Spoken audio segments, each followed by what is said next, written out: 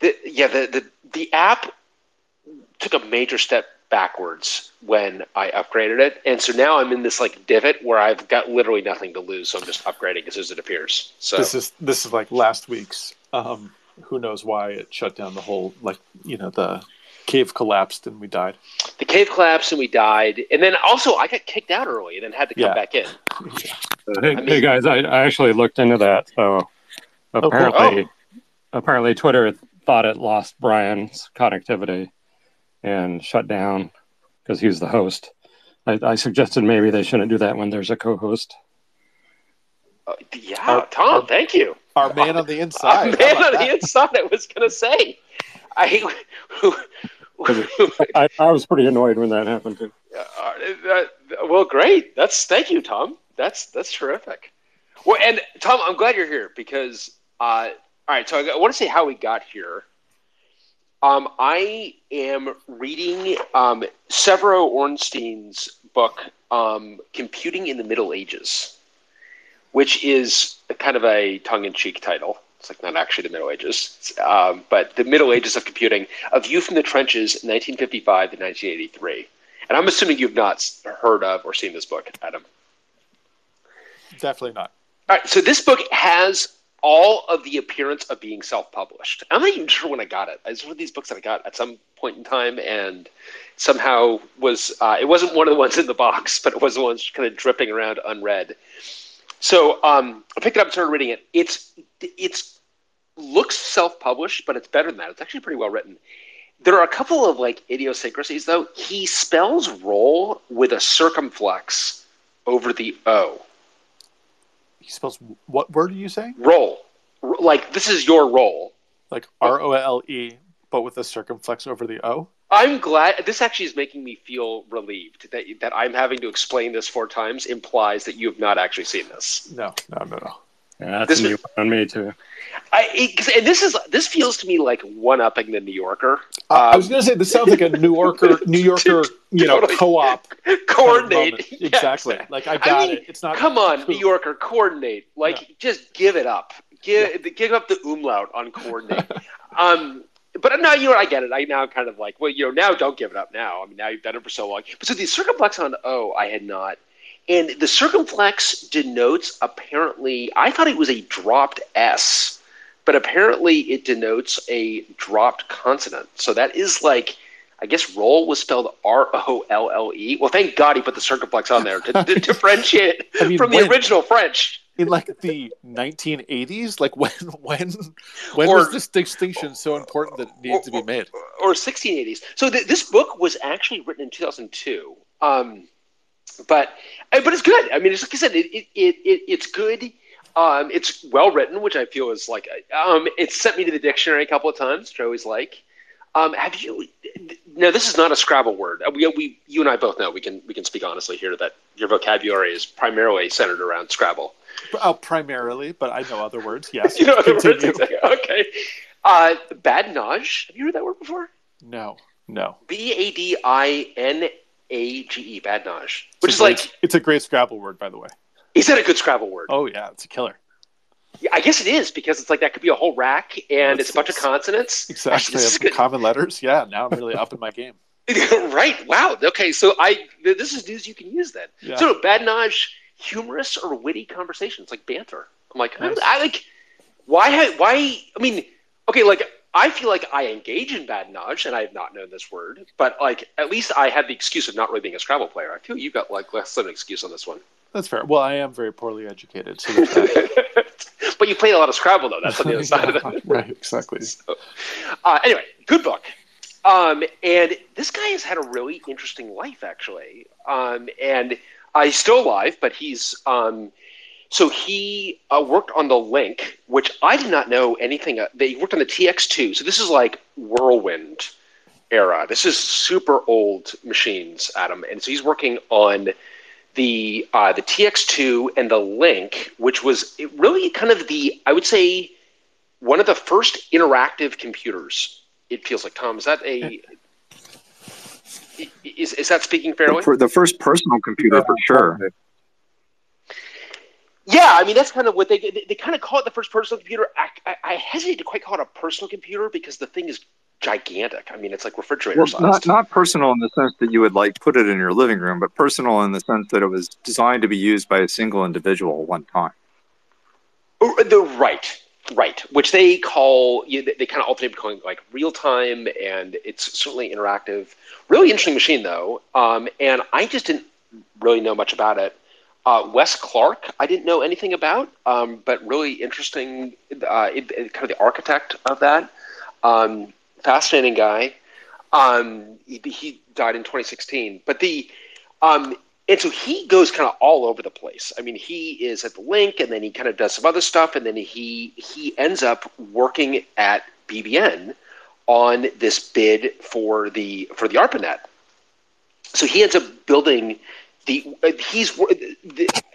works on the first team building the IMP, the interface message processor. And it actually, Tom, do you know him, or is? No, the name kind of rings a bell, but I don't know him. And he's a bit. I mean, he's kind of like a generation and a half, maybe. But someone you may have had overlap with. But so the thing that kind of latched onto that I thought was interesting was he has his. And do you mind if I just read aloud? You should read that aloud. Yeah. It's a great quote. All right. So before I leave the ARPANET and its offspring, the Internet, I feel obliged to comment on what has happened in recent years to his paternity, as its importance has become obvious to everyone, even to me. So-called fathers, in quotes, have been cropping up all over the place. It's the same old story of the press identifying and celebrating certain individuals as the father of the Internet, whereas, in truth, the thing came about as a result of the convergence of numerous technical developments and the ideas and energies of a large number of individuals. Although some people were obviously more central and influential than others, trying to point out any one person or a few individuals as responsible for either the end result or the vision is absurd. Nonetheless, regrettably, a number of former colleagues, apparently you know who you are, have allowed themselves to be singled out and celebrated as particularly important figures, whereas others, probably even more central, who are by nature more reticent, having received far less attention. And so I'm like, wait a minute, who's he talking about? He's clearly got someone in mind. Tom, I think there's an echo. So he clearly has got someone very explicitly in mind. And I wondered if he had in mind, and this is where, and Adam, I did tell you I was going to tell you my Don Knuth story. Yes. And Dan, you're going to have to forgive me the repeat because Dan actually just heard this one recently as he was out here in California. I wondered if it was the same Internet Pioneer, putative father of the Internet that I had run into. And I ran into this person at one of these, banquets with kind of various muckety mucks. Actually, Bridget was there with me. And was this like an ACM thing? Yeah, this was it was a computer history thing. And God only knows why whoever made the mistake of inviting me. Actually, I think that, this was through, I want to say Bobby Johnston, who I think you also know Bobby, right? Adam from Facebook. Yeah. And Bobby's been associated with the Computer History Museum. They had asked him to join either I think it was like their youth advisory board, even though Bobby and I were both, I think, in our late 30s at the time. But Bobby's great. And I think he'd gotten us, we went to this banquet with a bunch of Corbato was there, which was great, accepting an award about Project Mac, which was really interesting. But among the people that are there are Don Knuth. And I'm like, oh my God, it's Don Knuth. And I had never met Knuth, and Bridget was actually encouraging me. He's like, you should go up and talk to him, because in particular, what I wanted to talk with him about is I have a copy of Don Knuth's senior thesis from his undergraduate, from Case. And did you know this, Adam? No, and I can defer, but I want to know, how you got that and who's attic you ransacked. Listen, no one as far as you know. Listen, it's all. I was just on. I went through this period where, and I know, Tom, you've gone through similar kind of phases where I became concerned that history was being literally lost. That there was like manuals that were documentation was being destroyed, that we didn't have a way of recreating. This is kind of before we kind of scanned everything. Now I'm actually less concerned about that, and there's lots of great stuff in archives and so on. So, but I went through this period in the late '90s, early 2000s where I was concerned about this. So I was looking for used books just to buy like old manuals, in part just because they're, I know Tom also collects old manuals. They're really fun. And you also feel like you're preserving important history. And in doing that, I just ran across this copy on Abe Books of Don Knuth's senior thesis. And I'm like, well, Jesus, I'm definitely buying this. And it is like mimeographed, but stamped from Case. And this is on SOAP 3, which was an optimizing assembler for the 650. So the 650 is a drum-based machine. Super early computer. And do you know anything about these optimizing assemblers, Adam? No, not at all.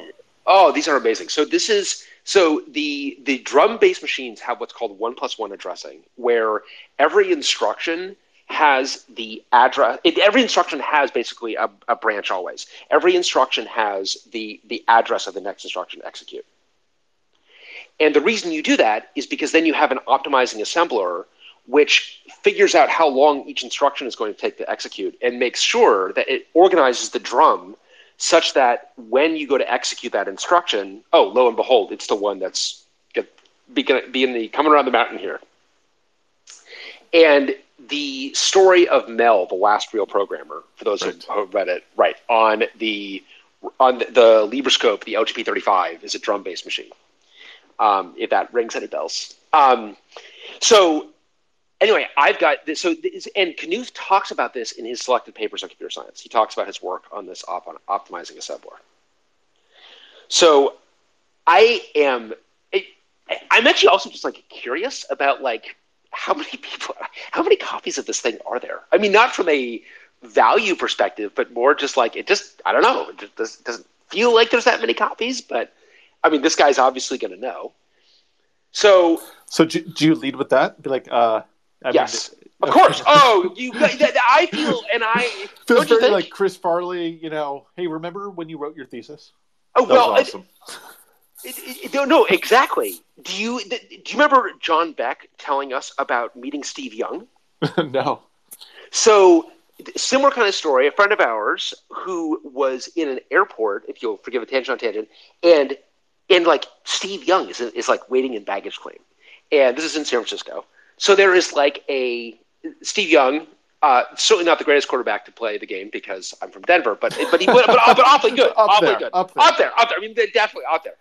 So there's this like 30-foot radius of a no man's land around Steve Young because everyone like is afraid to approach him and no one wants to waste his time, whatever. And everyone's trying to be respectful of the fact that this is just a celebrity trying to get his bags. And a similar situation in that Peggy, John's wife, was like, you got to come on. Like, you're a huge Steve Young fan. Like, you got to go say something. And so I don't know if you recall. Do you recall what he said to him? He said, no.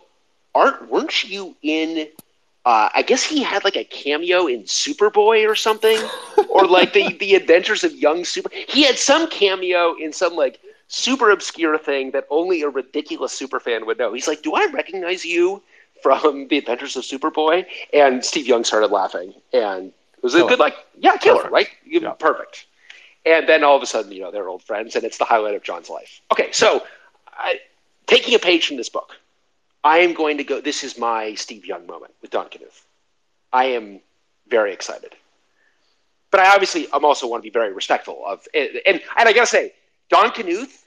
I'm not exaggerating. He's wearing like wizard's robes, I think.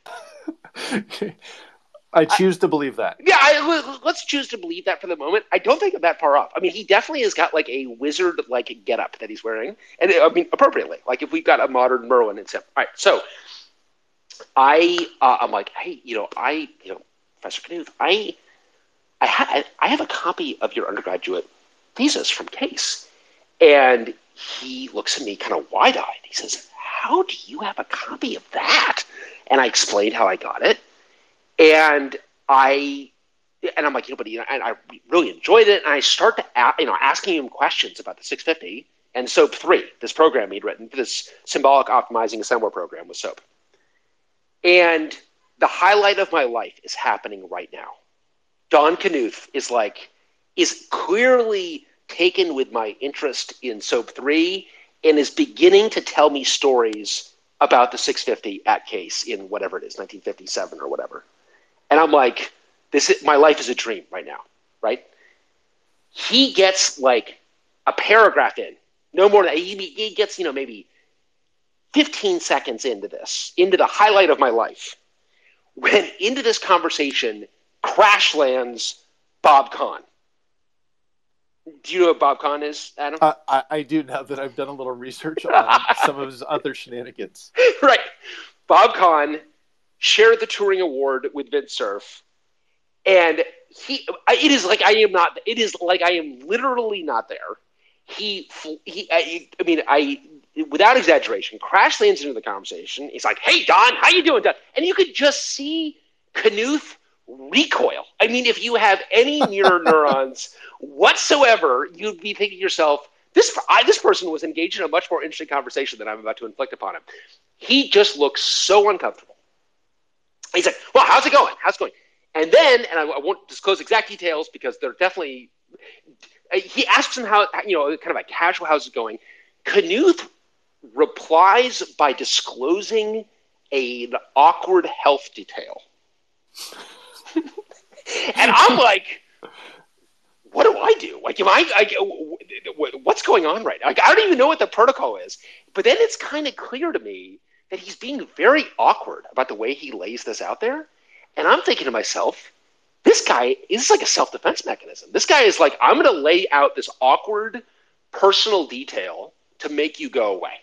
I'm just going to poison pill this conversation. I'm going to poison pill. That's exactly what it is. I'm going to poison pill this conversation. And Bob Kahn just does not see the stop sign at all and just drives right over it. And then Don Knuth runs away. I mean, like 180s and just hightails it. And I'm like, what the fuck just happened? I was having the best moment of my life was reaching its apex. And now I'm sitting here and Kahn is now staring awkwardly at me. And he looks down and reads my name tag, which reveals that I'm like nobody. That's your title on there. That's my title. Nobody actually, in particular. They actually give you a different color badge if you're nobody. So I'm wearing the nobody colored badge, and then he's like shrugs and walks off. Mission accomplished, Bob. Mission accomplished. Mission accomplished. I ruined this nobody's life. I'm done. And I'm like, what the fuck just happened? What the fuck just happened? So when I'm reading this passage, I'm like, wait a minute. I know an internet pioneer who I don't know that much about him, but I know he crash landed into that conversation. I didn't like it very much.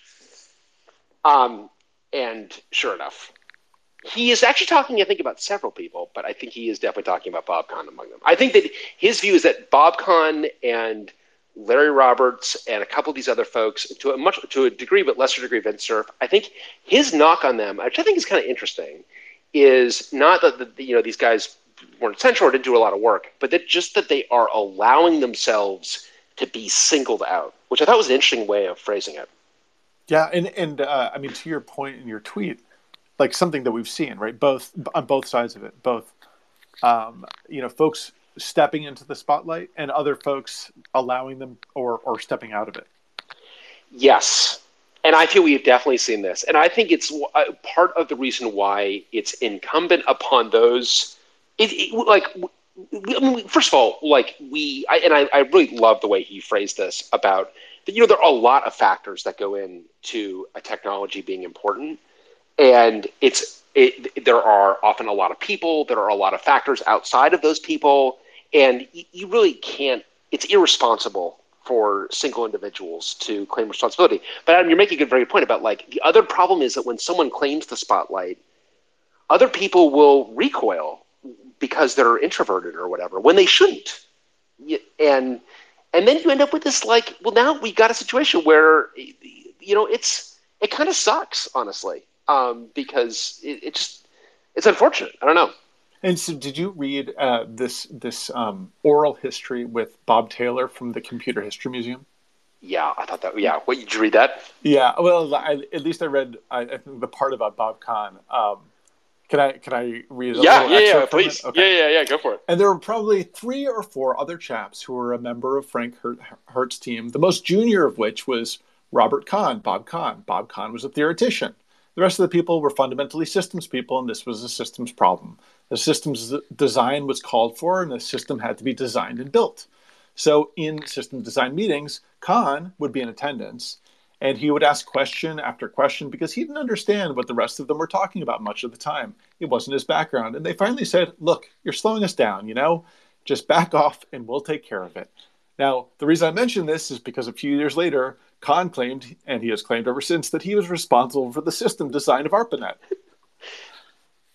Gorgeous. Yeah, and I think it gets like, I feel like it gets a little bit of the kind of the practitioner versus academic. It does feel like the folks that were more systems minded were being, I don't know, undermined or kind of forgotten. I don't know. So Tom, you're obviously a lot closer to all of this than we were. I mean, what do you make of all of it? Tom is phoning Bob Kahn from another.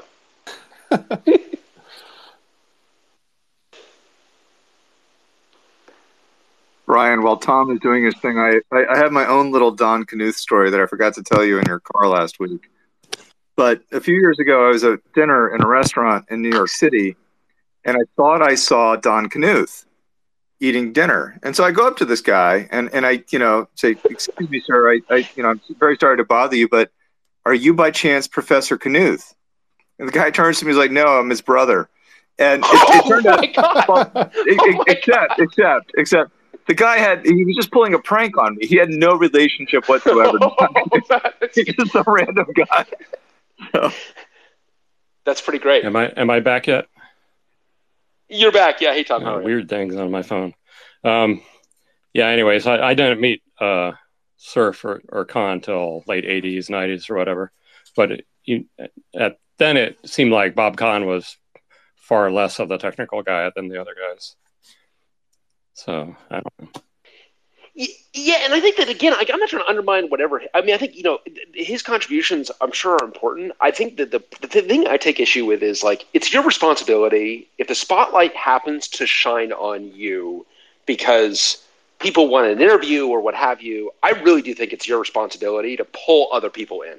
And it's your responsibility to, like, actually make sure that anyone who's talking to you knows, hey, this was a team effort, and there were a bunch of people involved, and it definitely was not just me by a long shot. I can tell you from personal experience that it can be tiring when somebody decides to put you in the spotlight over and over and over again. You kind of get tired of saying the whole story.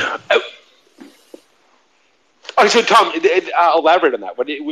Because obviously you've been in the spotlight a bunch for a bunch of different things. I've been the founder of several companies, right? And so the marketing people are always trying to play me up as, the father of whatever you've heard of that's cool recently. Yeah. And sure, I was involved with a lot of cool stuff, but so were other people. Well, and I got to say, Tom, I mean, so, so often in one's life, you kind of have these people that we make up to be kind of larger than life, and they often can't live up to that. And it was, I mean, you and I obviously didn't meet until maybe 5 or 6 years ago, and I had always kind of known of you, and it was such a joy to meet someone who, I feel like you've always had boots right on ground, and I've always been, I have always had just an earnest enthusiasm for the domain. And I think that, you're someone who I know that I'm sure you've gotten very tired of the spotlight, but you've done very well by the spotlight. Well, it's a balance too, because I'm an old fart. And I'm trying to stake my claim in history as well. So I put myself out there, but I try not to be too egregious. I think it's fair to say that you're not too egregious. I think for whatever it's worth, you can. But and I thought that was it reminded me of reading Steve Jobs' The Next Big Thing, talking about how Sun just by its nature was, although far from perfect. I know that, certainly our thinking was that you were always on to something big when Bill Joy arrived to claim some degree of credit for it. I know you hold Bill in very high regard, Tom, but I think he also did not hesitate to. Adam, when we kind of think about some of these, because I feel that like the lone inventor almost doesn't exist. I'm just thinking of for the innovations that are most important. I don't think that they've got single inventors, really. Absolutely. And I think even, by their nature, they can't have a single inventor. And then, it's hard for, when someone is claiming credit for things, it's hard for other folks to kind of call them on that. But it's the narrative that people want to tell, right? It's the genius wonderkind that, stories want to latch onto. It's simpler. It's more exciting than the daily grind of lots of people involved. Like like Showstopper, the story of Windows NT. As much as Dave Cutler is lionized, it's also clear that lots of people were involved, as opposed to Steve Jobs, where you'd think that he invented and made every decision on the product. Totally. And when I was reminded of our discussion last week, too, with Les Davis playing such an important role at Cray, but being very much, not being in the spotlight. Clearly his name wasn't on the... Well, the story that popped to my mind when I saw your tweet was Alexander Graham Bell versus Elisha Gray and the whole race for the patent and all the scuttlebutt about did Alexander Graham Bell bribe the patent attorney who was drunk at the time and all this kind of stuff. So, Tom, I don't feel I know very much about that history. Yeah, so it's the whole thing with the telephone where the Alexander Graham Bell's patent came in a couple of hours before his rival Elisha Gray, and there's just all kinds of theories that didn't really happen that way, and the patent guy was paid off and all this kind of stuff. Interesting. Is that and I'm certainly it does kind of have shades of Edison as well, and I have to say whenever someone is called the Thomas Edison of whatever, I'm often thinking to myself, they probably are the Thomas Edison. They are the ones that are claiming credit for the work of others that are putting themselves forward. They're not. Let's not call them the George Westinghouse, please. Let's make sure we call them the Thomas Edison, not the George Westinghouse. Yeah, so history is full of that kind of stuff, and these guys were kind of working alone, but trying hard to steal each other's ideas. Well, and I kind of feel like when you have the situations where you have this real race or real, it's really confusing because you've got so many disparate groups that are working on something at the same time.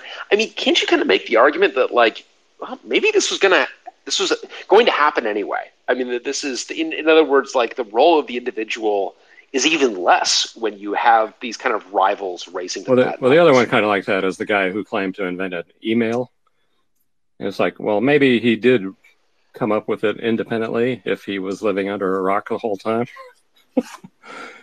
But he who claimed that guy's even worse, okay? Because all that guy did, so he has some office that's not far from where I live, and we have some friends who live out in Belmont, Massachusetts, and the way you drive out there from Cambridge, you're always passing his stupid bus. He has this bus that's his campaign tour bus because he keeps running for the U.S. Senate. And all that guy did was he wrote a program that he called email. The name of the program was email. So he's yeah, I invented email. And it's well, okay, but as a proxy for electronic mail, there's clearly prior art here. Yeah, you invented email.com. You did not invent. That's yeah. Yeah, and I've also felt that the people that I have known in my career that have been most prolific and creative have also been the ones that have been like least likely to stake their names to things. I mean, they just felt like, you know what I mean? It feels like there's like a sense that when, people that are so adamant about holding on to what they have done, like maybe haven't done very much. I mean, or they're plagued with self-doubt about their ability to do it or what their actual role truly was. I don't know if there's anything to that.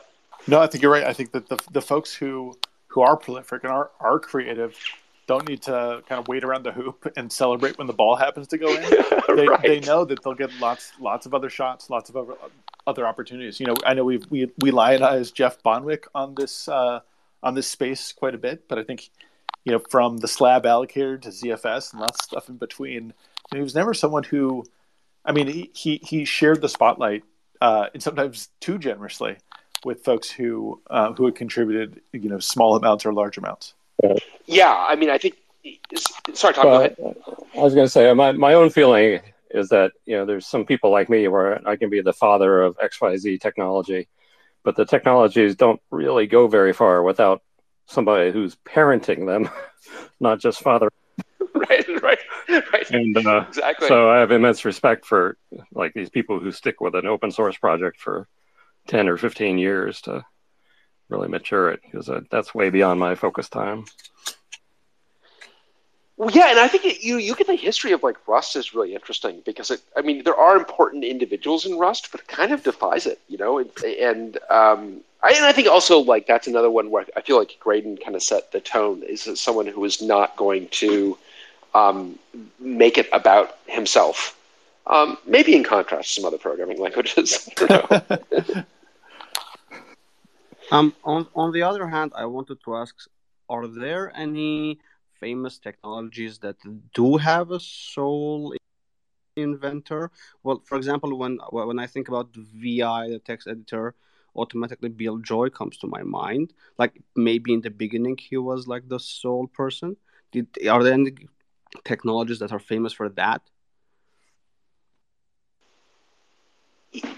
Okay, yeah, that's interesting in terms of like where are the. I mean, honestly, whenever my brain goes to things, like it's teams that pop into my head, not individuals. Honestly, I mean, incredible individuals that form an amazing team. But yeah, I mean, it's a good question. I don't know, Tom, Adam, what are your answers? Or other people? Well, I think Bill Joy in particular, he was a prodigious coder back at Berkeley, so he was the first guy on an awful lot of stuff. But it was still a big team effort going on overall.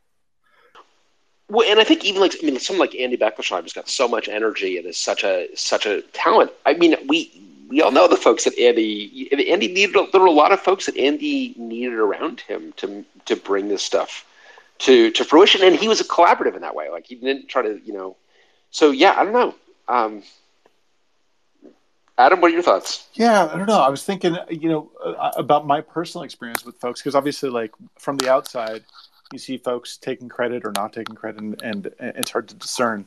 But I think I've been fortunate in my career to mostly see credit where credit was due, certainly on the things that I worked in and around. And only in rare cases were there sort of these free electrons ready to, grab onto some new technology and put themselves at the front of it and claim credit for it. And I think in those cases, the small number of cases, I've been disappointed when the folks who did a lot more weren't more vocal or didn't agitate harder to get the record straight.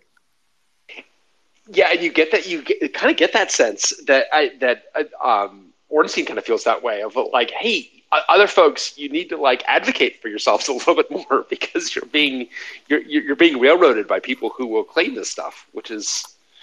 I also think, in as I'm thinking about it, I mean, I also just think again, and reflecting on my own personal history, but also looking at a lot of other technologies too.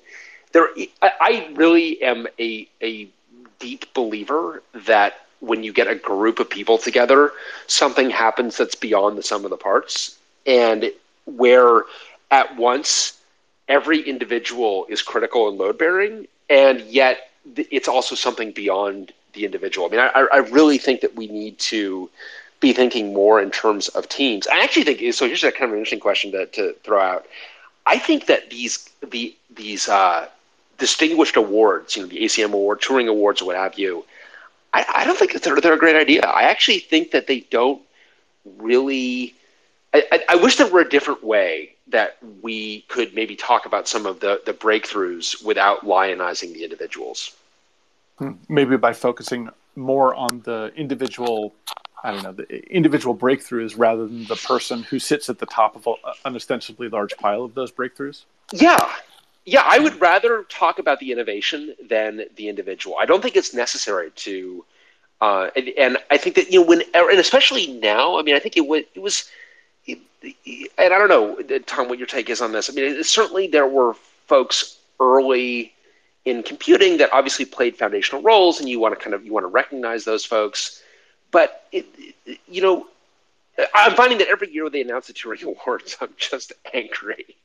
And that's not good. I feel that like sucks. the science world seems to do this quite well. I mean, there's a lot of broken things in the way that science works. But if you look at like a paper about, I don't know, gravitational waves, detecting a collapse of a neutron star or something like that, and it's these people who have these gravitational wave detectors. I mean, those papers have 300 authors on them, and some of it's back scratching, but it's like in physics, great inventions basically haven't been an individual activity for a few hundred years. It's team science, and it's interesting that we brought up Berkeley because that's been like their thing. Like Ernest Lawrence was, we can't really do physics unless we build big teams which include engineers that know how to build these machines to do science. On the other hand, there's still a fair amount of academic abuse from. Yeah, I was about to say. I mean, names to everything. Yeah, science does this very well. Just ask Rosalind Franklin. But I mean, you're right in terms of having big teams of folks on. But then, of course, you get into then the order of the authors becomes relevant. And I think there's pathologies there. Totally agree. Brian, yeah. this conversation, I don't know if you listened to this, but the Computer History Museum inducted Andy Van Dam, a former professor of mine, and I assume of yours as well. Actually, not of mine, but oh, really? Okay. Yeah, funnily enough, I never took a course with them. Yeah, but someone I know well. A legend. It's a legend of Brown University. Computer graphics was the first to develop hypertext and did lots of work in computer graphics textbooks and education and stuff like that. So on one hand, I hear you on the not lionizing individuals. On the others, Andy is a lion, and he spent the full program kind of talking about all the people who had contributed to all the different things that he had worked on, and someone who aggressively shared credit and has throughout his career kind of tried to help and prop up folks who had contributed positively around him. So. Yeah, no, you are absolutely right, and that struck me too in his oral history that he did, which I think you pointed me to the oral history he did at the Computer History Museum, and I thought it was outstanding. And you're exactly right, actually, that he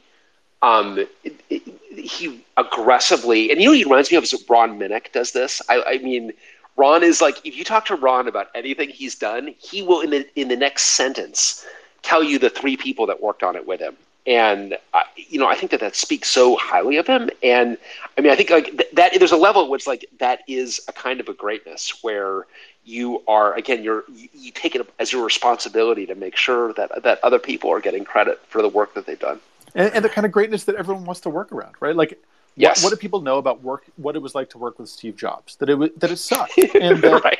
And that you were a nobody with a nobody badge on. Right, but working with Andy or Ron or some of these other greats, you know that your work is going to be appreciated and shared.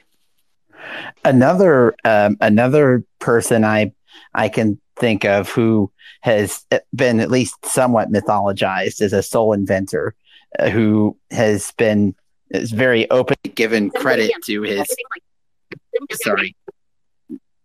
Very openly giving credit to both his predecessors and his contemporaries is Dennis Klatt, the inventor of Deck Talk. By the way, he died fairly young. as you guys might recall, Deck Talk came out in 1984. Deck Talk was amazing. We should. Dennis Klatt died in 1988 at age 50. Oh man!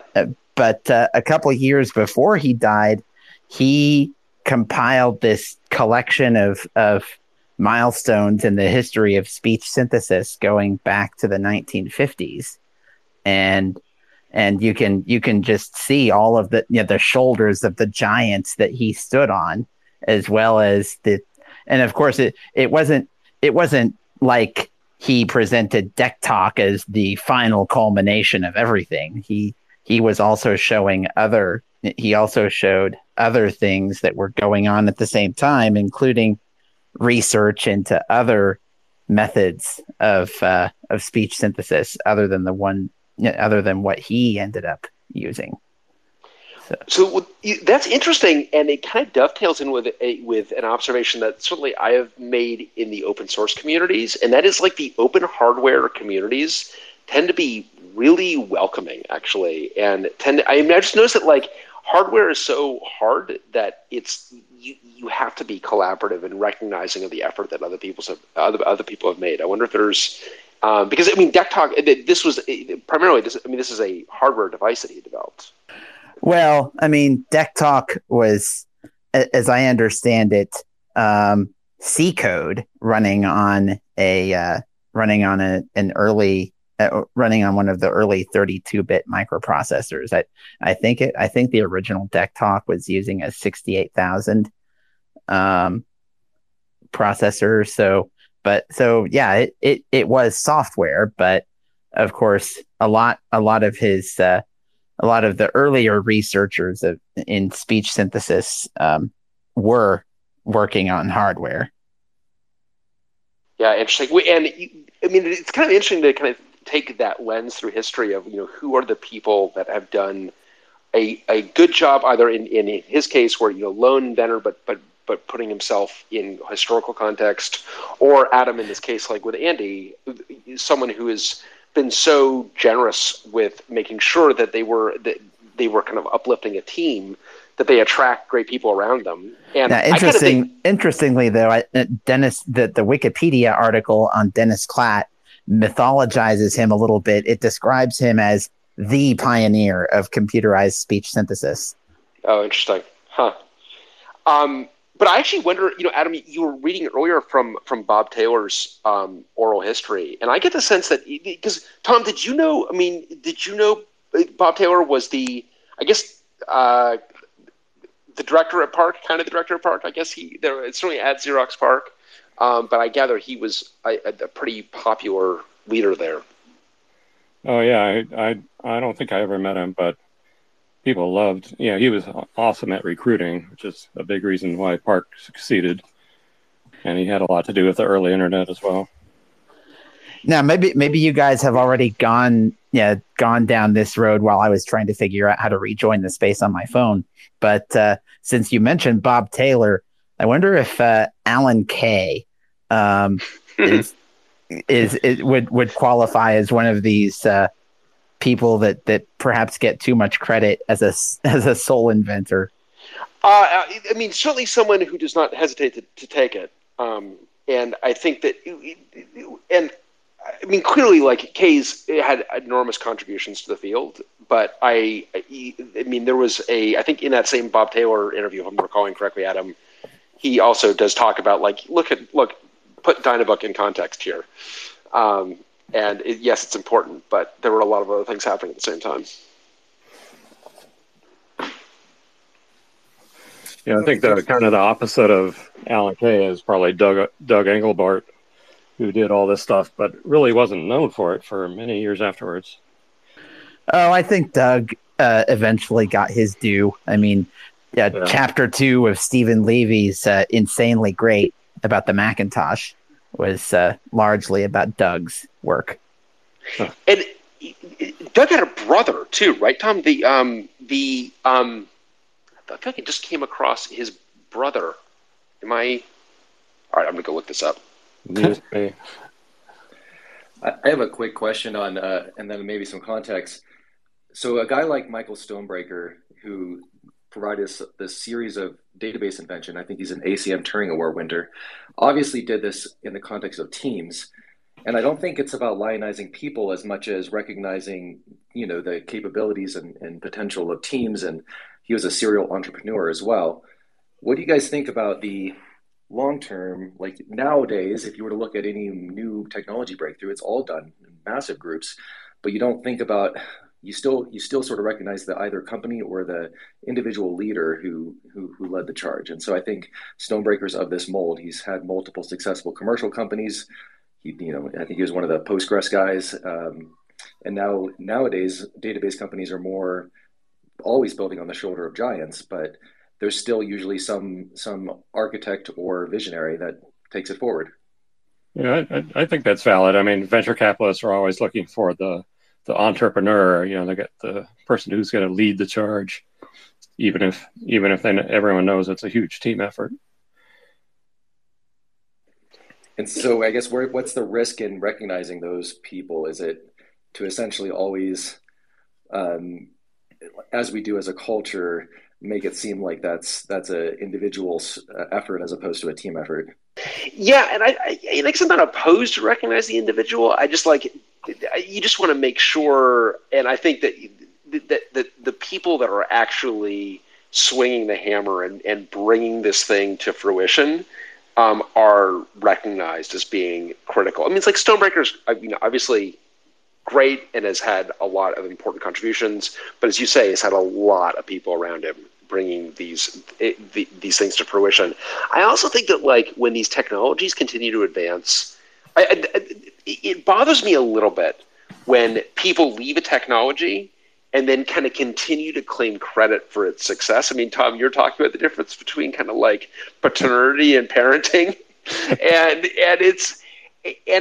I do think that it's honestly, that is one of the things that had rubbed me the wrong way about Bill Joy, is that I do feel that you can't continue to claim credit for something that you're no longer involved in. You've got to make sure that you are giving credit to those folks that are actually solving the thankless problems, the problems that are gritty, that are actually honestly just as hard, oftentimes harder than some of those early problems, but they're a lot less glamorous, and there's a lot of value in solving those problems. So I think we had a phrase in the early days of Sun, Bill Joy complete. It meant that it would almost compile. Yeah, and I also I have a hard time with, and maybe I just suffer from abandonment issues. I have a hard time with people that walk away from things. I have a hard time with, or maybe I'm just a dead end, or maybe this is just my own character flaw. But to me, it's really important to see things all the way through to their total completion. And I think that if you walk away before that completion, it's too easy to dismiss the heavy work that was involved in that, the last 10% that's actually the last 90%. See, I always had this thing of once I saw there was a huge team of competent people, I was like, wow, this is covered. Why don't I go work on something that no one's Yeah, that's fair. In terms of, you're like, hey, well, now I've done my job and I've got a bunch of great folks in here, and now it's, yeah, no, I understand that too. And maybe it's not problematic, as such, to recognize the individual, because that is the story that folks want to tell. That's easy to tell, but it's really important to make sure that individual who you're recognizing is at least in sort of the top one or two or whatever, or three. That you haven't missed the mark completely. And then, I think the individuals who we respect the most, or I respect the most in those, are the ones who then, when the spotlight is on them, take that moment not to further themselves, but to further those teams. Exactly. Yeah, I think that's exactly it. And that's where you really get to the responsibility of that spotlight having fallen upon you, is to make sure that it's being. BCH, I see you getting in here. Yeah, well, it sounds like there's two classes of stories, right? One, back to the Stonebreaker, for example, that's kind of a communications problem, right? Where if you want one guy, if you're talking about VCs or whatever, or publishing a story, you can't have 8 guys to do a communications effort and have it be coherent. But separate from that, it doesn't incentivize necessarily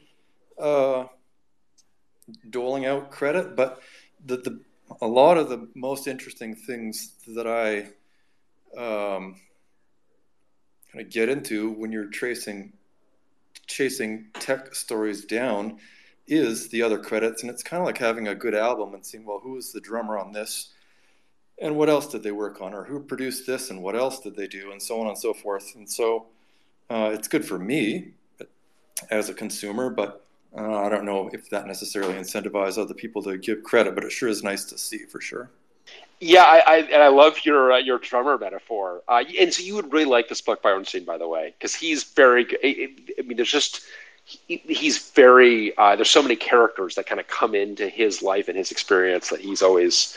You would enjoy kind of following up on all of them because I think there's a lot of interesting people that I didn't know about that was fun to learn about. Yeah. When we think about giving credit, I was thinking about some examples from our history. We think about dtrace, and we certainly did a lot of work to write a bunch of the code, and there are obviously others involved. But then, like Brendan Gregg wrote this whole toolkit and O'Reilly book on it, and that helped tremendously. Then I think about the folks still working on pieces of it that I certainly haven't been contributing for kind of a while, and really appreciate that folks are still keeping the lights on. And then look at another technology that we worked in around like ZFS, where Jeff Bonwick had this great idea in probably 95, 96, 97, something like that, and Matt Ahrens 20 years later is still working on that technology. Yeah, which is, I mean, and I think that we'd always felt, I think you and I had felt that Matt is an unassuming person, and it can be kind of happy if other people are stepping into the spotlight. But I know you and I had always felt that like he wasn't getting really his due. And honestly, it's been kind of nice to see in the last 4 and 5 years where I feel like Matt really has been at the epicenter of ZFS, which is where certainly he belongs as far as you and I are concerned. Absolutely. I mean, again, just the longevity of work that he's put into that project and making it a success and getting on lots of different platforms. Yeah, absolutely. Well, and this is kind of like this is the neat thing about software too, in the ability to have to be working on a single body of software for a very long period of time. I mean, I put great weight on that. I mean, I know it's not, Tom, as you're saying, it's kind of not for everybody, but that also to me is there's something special about that which you don't always see. You often get folks who are kind of one and done on a body of software. So I have just to give people the 7-minute warning. I have Adam. I want to make sure we're much more mindful of your evening, largely because I'm afraid of your son. That's fair. That's fair. You and me both. Yeah, exactly. That's right. So we. I know. I saw Matt. You were getting in here. Other folks that wanted to get in here. Yeah. I just wanted to bring up, because no one's brought it up so far this evening, and I'm surprised by it. The Dream Machine, the book about J.C.R. Licklider. He was kind of weaving. His story kind of weaves through a bunch of the different sort of plots that we've talked about this evening. It's a fascinating bit. Yeah, have you read it? I mean, it's on my like literal physical. Oh my god, it's a fantastic. It's one of the best. It's one of the best technology books I've read in years. Oh, yeah, it's a delightful book. But one of the things that I think really stuck out about it was like the difference between making teams or building teams, I guess, back in those days, because it was basically just all ARPA money, right? And it wasn't even so much making teams as it almost was kingmaking, right? Because you had like that was the budget for technology in the country to a very large extent, right? So whatever projects and budgets flowed out of ARPA really, kind of drove the narrative of where things were going. Right. So interesting. I wonder if the teams that were successful were kind of self-selected as the ones that kind of got funding. And leg up from that. Interesting. Yeah. I mean, you're right. It was a very different way of kind of deciding who and what was successful, right? In terms of you had based on it's ARPA making those decisions instead of the market or universities, or I'm not sure who the kingmakers are today. And Or it was really neat. Like if you the story that the book tells essentially starts off with them just having infinity money and just throwing a million things at the wall. And then I can't remember the name that the term that they come up with, but when the Pentagon finally started asking them to actually, have some tangible results, I think it was battlefield readiness or something like that was the watchword. And then so all of a sudden, all of the projects kind of pivoted towards that, and everyone was trying to do things like language recognition or computer graphics or any of these things, and just trying to throw a battlefield readiness spin on it, because the money was just so damned important for them. Yeah, and it is. I mean, especially when you look at some of those the term sheets, like you look at the original DEC term sheet, you realize that private financing really was not a viable route. It was, as easy as it is to deride venture capital, I'm very grateful for it. Not only, it puts meals on all of our tables, but it's been honestly a very important development, is to get us out from underneath a defense money and be able to turn to private money in some regard. Of course, then there's a lot of minuses, but I think computer science departments really benefited from DARPA or ARPA or whatever it was. It definitely changes the dynamics of success, right? Yeah. It becomes less of a precondition and more of a nice to have. Yeah, and I think it's kind of interesting, like what the funding models, because you do kind of want a hybrid funding models. There are, I don't know about strict defense funding clearly has its own, and actually, the Ornstein takes us on very head on, because the Vietnam War is happening, and he's got very obviously, or not obviously, but he's ardently against the war, and he's having very mixed feelings about taking defense money for ARPANET, even though it feels like ARPANET is pretty far removed. So there are clearly some issues there. And then there are some challenges when your funding sources are clearly strictly private and strictly academic. I feel like all these funding sources have different strengths and weaknesses.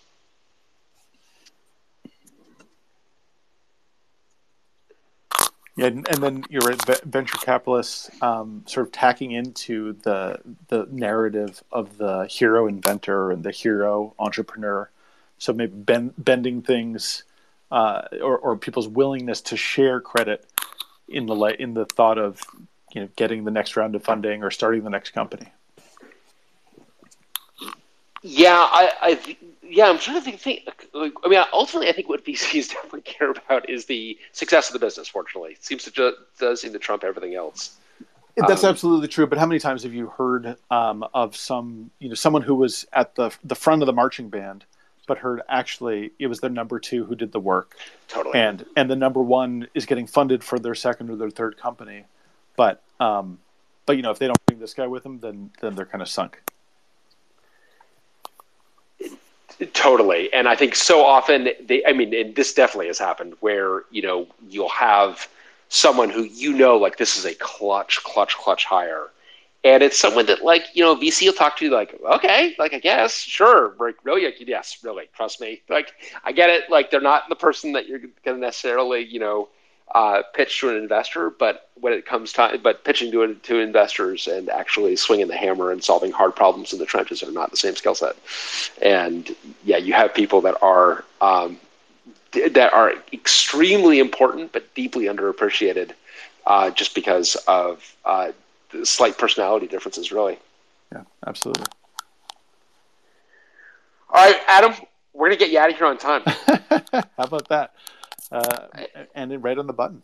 Right on the button. Yes. Well, hopefully, I'm going to claw back some. I'm really. I actually don't know if I'm in more trouble with Josh or Melissa, but just really want to make sure that I get in everybody's good graces. It's great. These have been great, and I'm all for letting the conversations go as far as they need to go. So. All right, phew. Well, thanks everybody. Some great book recommendations. I need to get the Dream Machine. I think it's got to climb up the queue here. It looks like a great one. Thanks, everyone. All right, thanks, everyone.